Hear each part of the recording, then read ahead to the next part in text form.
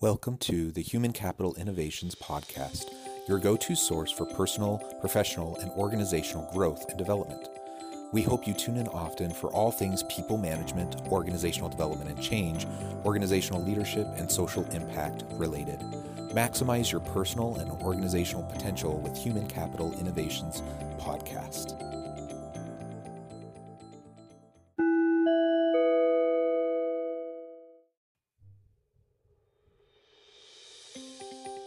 Welcome to the Human Capital Innovations Podcast. In this HCI podcast episode, I talk with Phelps about creating a culture of transparency and trust in organizations.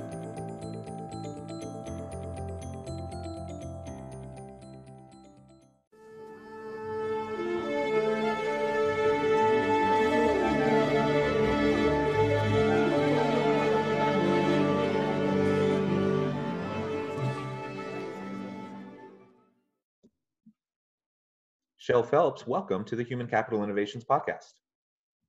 Thanks for having me, Dr. Westover.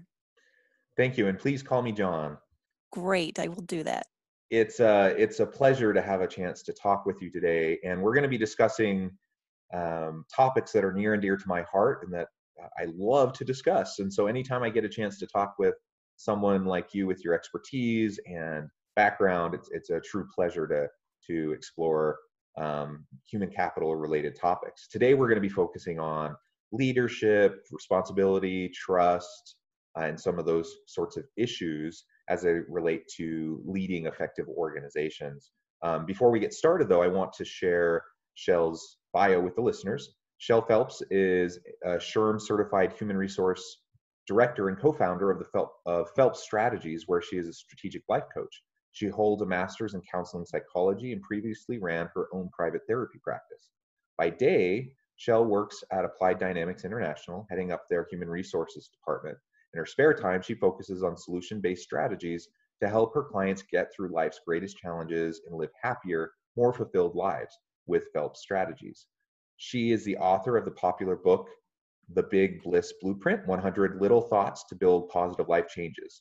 Learn more about Shell and her work at www.phelpsconsulting.net. It's a true pleasure to have the chance to talk with you today. And before we get started, anything else that you would like to share by way of background? Well, I just want to first say thank you so much for having me on. I really appreciate you doing this podcast. I think people can learn a lot from what you are sharing with others. And I also have 20 years experience as a human resources professional, and I have several years as a therapist and business owner. So I have a lot of diversity to pull from for this topic. So I'm excited to have this interview. Yeah, and anytime I get the chance to talk with someone, with your amount of experience, 20 plus years as an HR professional in leadership roles is tremendous. And you've seen the good, the bad, and the ugly of organizations over multiple decades. And I love that you couple your HR experience with your psychology background and your work as a therapist. That's awesome. I think there's a lot of overlap in terms of skill set and necessary abilities to work with people. It's funny. I come from a large family, and both my parents and many of my siblings, the vast majority of my family members, are in either social work or psychology, like psychologists, therapists. And then I'm kind of the oddball. I do the HR organizational thing, but it's actually more similar than some people might think. We do a lot of the same types of things. It really, there's a big overlap, and I've been asked that several times, like, how would a former therapist want to, get back into HR? And there is a huge overlap, and it's been a huge asset in my career for sure. Yeah, excellent. Well, good. Thank you for that introduction. So as we get started today, I thought maybe we could just start with the basic idea of leadership, how you define leadership, and why leadership is a responsibility, more than just a formal title, more than just formal position in an organizational structure, more than, the power and prestige that might come along with that kind of a position, why should we view leadership as a responsibility? It's a great question. And I think if you want organizational effectiveness, you have to have strong leadership. And through strong leadership, I view it not just a title, but it is a huge responsibility to be in that role. I mean, you have to lead with boldness. You have to lead by example.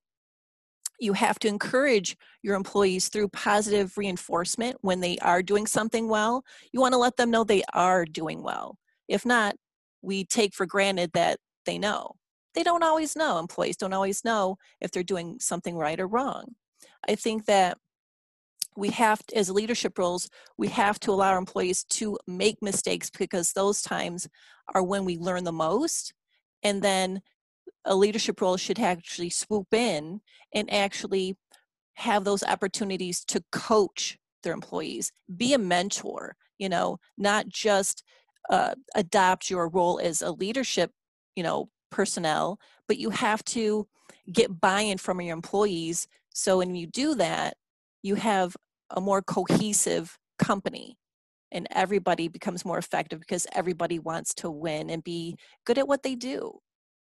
Yeah, great insights.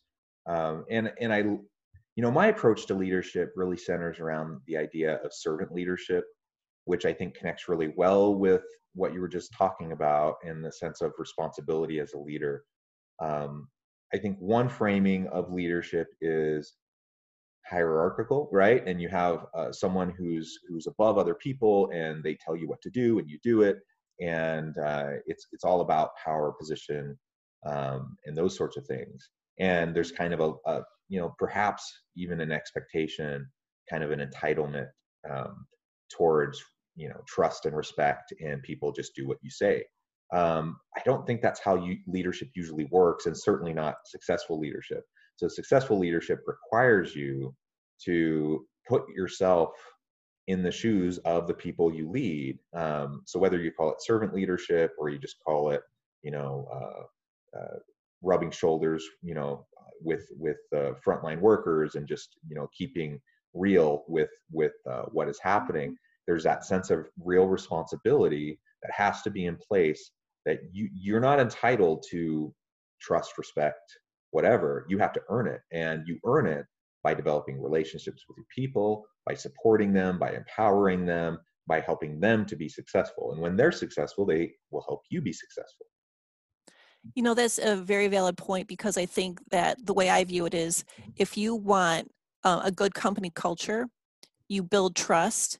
And the way you do that is just like what you said, is you have to earn it, in both ways, as a leadership role and as an employee, you have to come together and you have to trust each other. And then when you have that trust, that you have to be transparent. You can't have hidden agendas, that the employee doesn't know, or that the leader doesn't know. So I think transparency is a really good indicator of building that trust.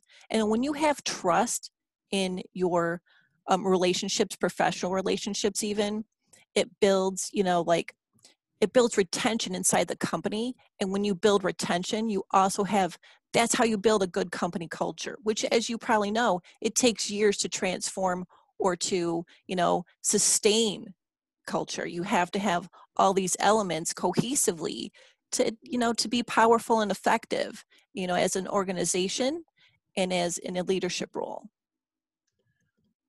Yeah, I think that's absolutely right. And so I guess the question is, if transparency leads to all these positive outcomes, which it does, and there's plenty of research to demonstrate that, and plenty of practical experience just between you and I think anyone who's worked in organizations, that when there's greater transparency, there's greater levels of trust.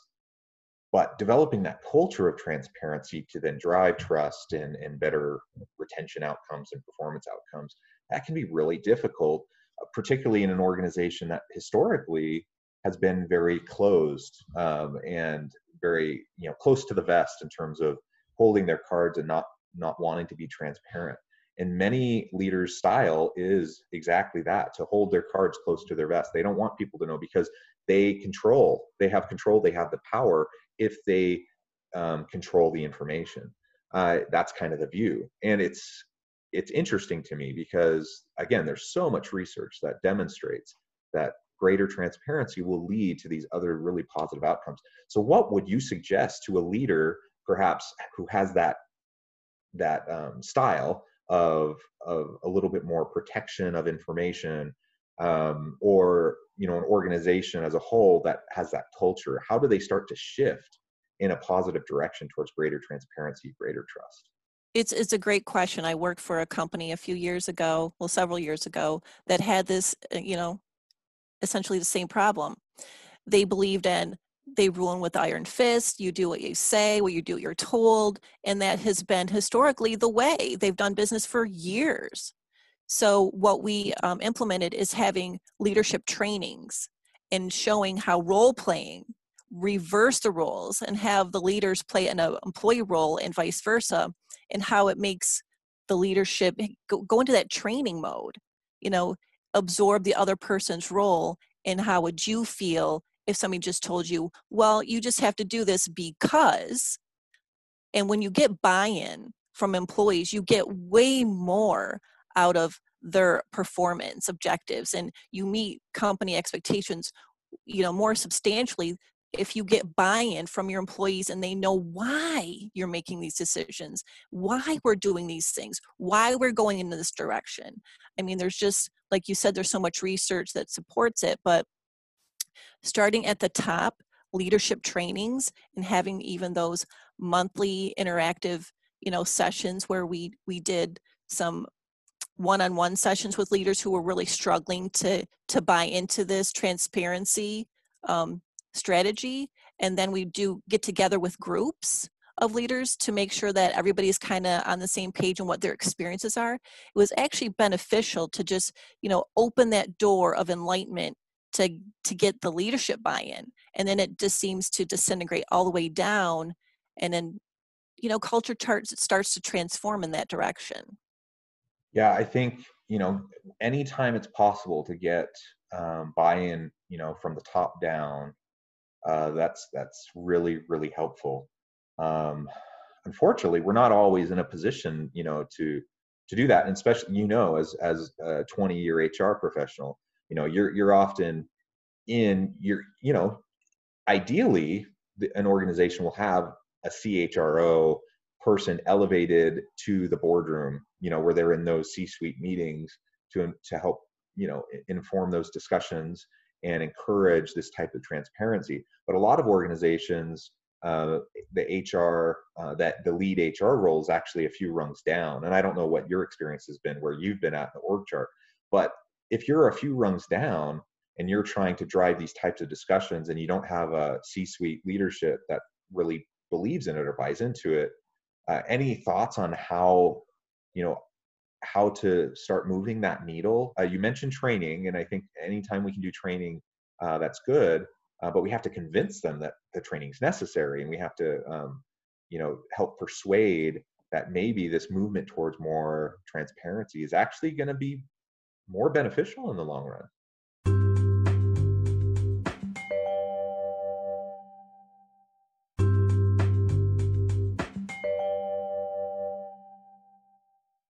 You're absolutely right. I've been in many different HR roles, and I've been in smaller companies, mid-sized companies, and larger companies. So each one of them had their own obstacles with this, culture shift of buy-in, of, being transparent.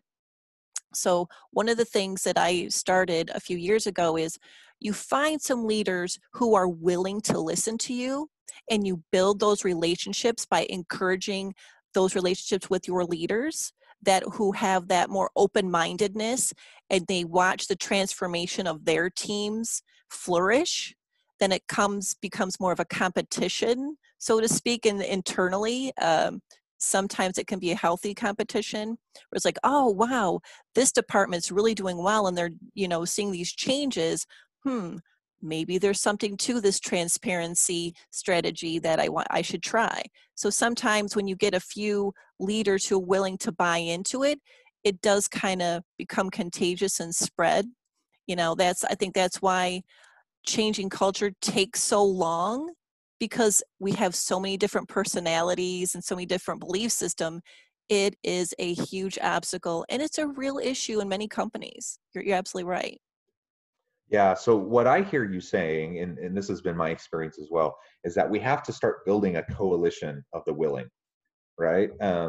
Because, you know, again, in the ideal situation, you bring in that really charismatic CEO who's going to drive culture, and they're going to build trust and transparency and engagement in the organization. But the board of directors doesn't always bring in people like that, and they have their own priorities. And so over time, though, you can start to build a coalition. Now, just because people are willing doesn't mean that they know how to do it, or that they're that they have a lot of experience being more transparent, building trust, building relationships within the organization, but at least they're willing. And the more people you get in your coalition who are willing and have some form of influence, like you said, sometimes it's in the form of competition, whatever. But as soon as you can start to have these discussions percolate, whether it's truly a grassroots type of a thing or kind of middle management coalition that starts to push it up, whatever it looks like, or maybe you get one or two key people in the C-suite that are willing to be advocates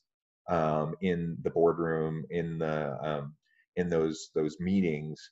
Whatever you can do, you start to build that coalition. And the reality is, I mean, it's really, as I say the word coalition, I recognize we're in a presidential year and people are talking about building coalitions of voters and in a political sense. But it's really kind of the same thing in organizations. And organizations have a lot of politics, just like we see out in society at large. And just because you have a good idea, just because you have all the data to support you and the research to support you, doesn't mean that people are going to jump on board. You have to do the hard work of building, those coalitions. And that just takes time. That takes a lot of concerted energy to really maintain and sustain it. But it's worth it, because if you can shift an organization, from one that doesn't trust its employees to share information to one that's more transparent, employees will reciprocate, that kind of level of trust, and treating them like an adult, and, not assuming that they're not, I think a lot of times the assumption behind not sharing more information with employees is, well, they won't get it. They won't understand the context. They won't, whatever. And yeah, that can happen. But if they don't get it and they don't understand the context, then that probably means you're not doing a very good job explaining it and communicating it, which means you have more work to do. It's not necessarily the employee's fault, especially in a culture where they're not used to it, and they expect to be spoon-fed everything. It's right. When a different company I worked for, what I tried to do is have luncheons. I would do maybe once every month. I would have like a luncheon on their own lunchtime. It was voluntary. Come join me. Let's talk about the issues, offline. And I tried not to have the C-suite in these meetings so we could talk about some of the issues that were going on inside the company. Then I would have another meeting, lunch meeting with the C-suite, and then try to bring commonalities together eventually to have the big forum of we can all talk about these issues. And it seemed to work because then it was voluntary, and then there was forced conversations, and it seemed to get more forthcoming information they wanted it to be better. And then we were able to find common strings of what's going right, what's going wrong, and it seemed to really catapult an awareness within the culture and then with the company. And I think that it really went well. Yeah, I love that example. And I think anytime we can set the example for others and create those opportunities for open dialogue, it's helpful. So I hope that anyone listening, if you're in an organization that tends to be a little bit more closed, I encourage you to just look into the research a little bit, and try simple little things. You don't have to go whole hog right out of the gate. You can start to make incremental changes and improvements and feel it out. Help transition your employees so they get more used to it, and see how they respond, and then that'll give you a better sense of how you're communicating and how you can do it more effectively. Something related to what all of this that we've been discussing, I think, kind of comes back to the overall leadership paradigm and the types of leadership mindsets that different leaders have. And I think about leaders who are more theory X type leaders versus more theory Y type leaders, or leaders who are more controlling, more micromanaging versus those who allow their employees more autonomy and are more empowerment oriented. Another way of looking at it is leaders that are more fear based versus leaders who are more about the intrinsic motivators and trying to help um, their employees to have meaningful work and feel fulfillment through their work. Something I know you talk a lot about is how leaders, who encourage versus leaders who discourage those around them. So I'm wondering, like, why is that important? Why should we try to be a leader who uses encouragement rather than discouragement? How does that map back to like theory X, theory Y, or fear-based leadership versus more empowerment type of leadership? Well, that's a great question. So when leaders encourage your employees, you're more apt to get a higher performance out of your employee. They're going to say, oh, wow, they noticed something that I did well, or even if they didn't do something well, they're encourage them, the employee, to do better. I call them do better conversations, which I think are really important. And if people are aware that the goal is for you to do better, they're not looking to discipline you. They're not looking to, write you up or have a black mark on your record, so to speak. I hear that a lot from an HR perspective. When people are encouraged, they actually perform higher. They actually look to get those accolades. They want to perform well for their boss. And, as you know, like, we are human beings and we want to, do well in our jobs. That's why we got the job in the first place. So if we do well and we get the acknowledgments that we think we deserve, you're always going to be looking to strive to do better and better and better. The outcomes for the whole company, if people adopt that philosophy, are way better outcomes than people who are discouraged and they tend to leave their jobs because they're not with a leader who is encouraging them. They're someone who is discouraging them, which can be very detrimental to the organization as a whole. Great thoughts. Um, and again, I think coming back to these fundamentally different types of paradigms, uh, a lot of leaders who lead from a more fear-based or discouragement-based approach, I don't even think they necessarily think that's the best way, but that's the only way they know. And a lot of times they haven't had much training in terms of how to be effective leaders. And so they try to mimic what they've seen in the past. And they've had leaders like that, and so they figure that's the best way to lead. And as they've been successful in their career and they've moved up and they've had the opportunity to take on more responsibility and move into leadership roles themselves, they figure, well, I must be doing it right because I've been promoted and I'm in a higher level now. And so sometimes it can be hard to disrupt that framing and that paradigm, even if the person would be open to it. They're not necessarily completely dead set on being a fear-based leader, but that's all they know. That's all they have experience. That's all they know how to do. And so just helping people to recognize and understand that there is another way, and then giving them a chance to practice another way, even if it's just step by step, I think can be really powerful and really important. I was once in a leadership meeting and I was actually shocked because the executive said to the group, he actually said that we don't use fear enough in motivating our employees. Fear-based motivation is the most powerful form of motivation. And I'm thinking, whoa, like what in the world? I mean, fear-based leadership, fear-based motivation can get compliance in the short term. And I will grant it, it's easier in the short term. Like you can just give an edict and expect people to comply. And if they're worried about losing their job or whatever, you'll get people to do what you want them to do, but that's not going to be a safe, healthy culture or environment. And that's not going to be one where you're going to foster commitment over time. It's simply unsustainable.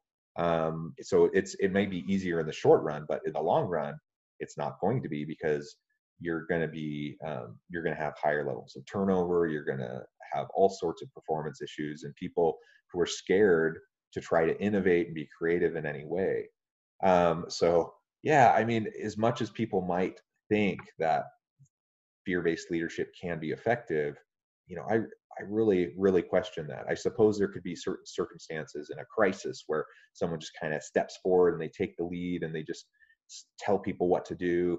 I can understand that there's situations like that, but generally speaking, for most organizations in most circumstances, you want more collaboration, you want more input, you want more transparency, you have to develop relationships, and you can't just expect people to just endlessly follow you without knowing why they're doing what they're doing. It's exactly right. Like, when you build relationships, it's not one size fits all statements. You have to adapt to your audience. So when you're a leader, just because you tell one employee this is what you should do, and in a way that you think that they hear you well, they might not be receptive. And you don't know that, because if you're leading by fear, you're not going to get any feedback. If you have an open door communication philosophy, and knowing your audience and knowing your employees, really engaging with them, you're going to get feedback. And as a true leader, you want feedback, because that's how you improve. So I think that's a very good point that you raised, because I have seen companies that are ruled by fear. Their turnover rate was so high that it was just, I was always hiring, always hiring. We never had the sustainability. We could never, go to new places and do new things, because we were always training people. Yeah, absolutely. Well, Shell, this has been a really fun and fascinating discussion. I appreciate all of your insights, all of your wisdom that you shared with me and with the listeners. We're about out of time, but before we close up, I do want to give you a chance to share with the listeners how they can get connected with you, find out more about what you're doing in your business. Oh, thank you. So, yeah, as you mentioned before, I just published my first book, The Big Bliss Blueprint. And there's a lot of sections in this book that relate to building relationships, decision making, goal setting, really look at communication as well. So, if you're interested, they can reach out, and they could go to my website at phelpsconsulting.net, and there you can buy my book right on the website. You can find me on Instagram on Phelps Strategies. You can find me at LinkedIn at Shell Phelps. I'm also on Instagram at Shell Phelps. And I would love to hear from you. If anybody wants to give me some feedback from what to look for, or maybe some strategies to help you, you're more than welcome to email me at phelpsstrategies@gmail.com. I'd love to hear from you. Awesome. Thank you so much. It really, truly has been a pleasure. I encourage my listeners to reach out, get connected, and see what Shell can do for you. And I hope everyone stays healthy and safe. Have a wonderful week, and be happy and productive at work.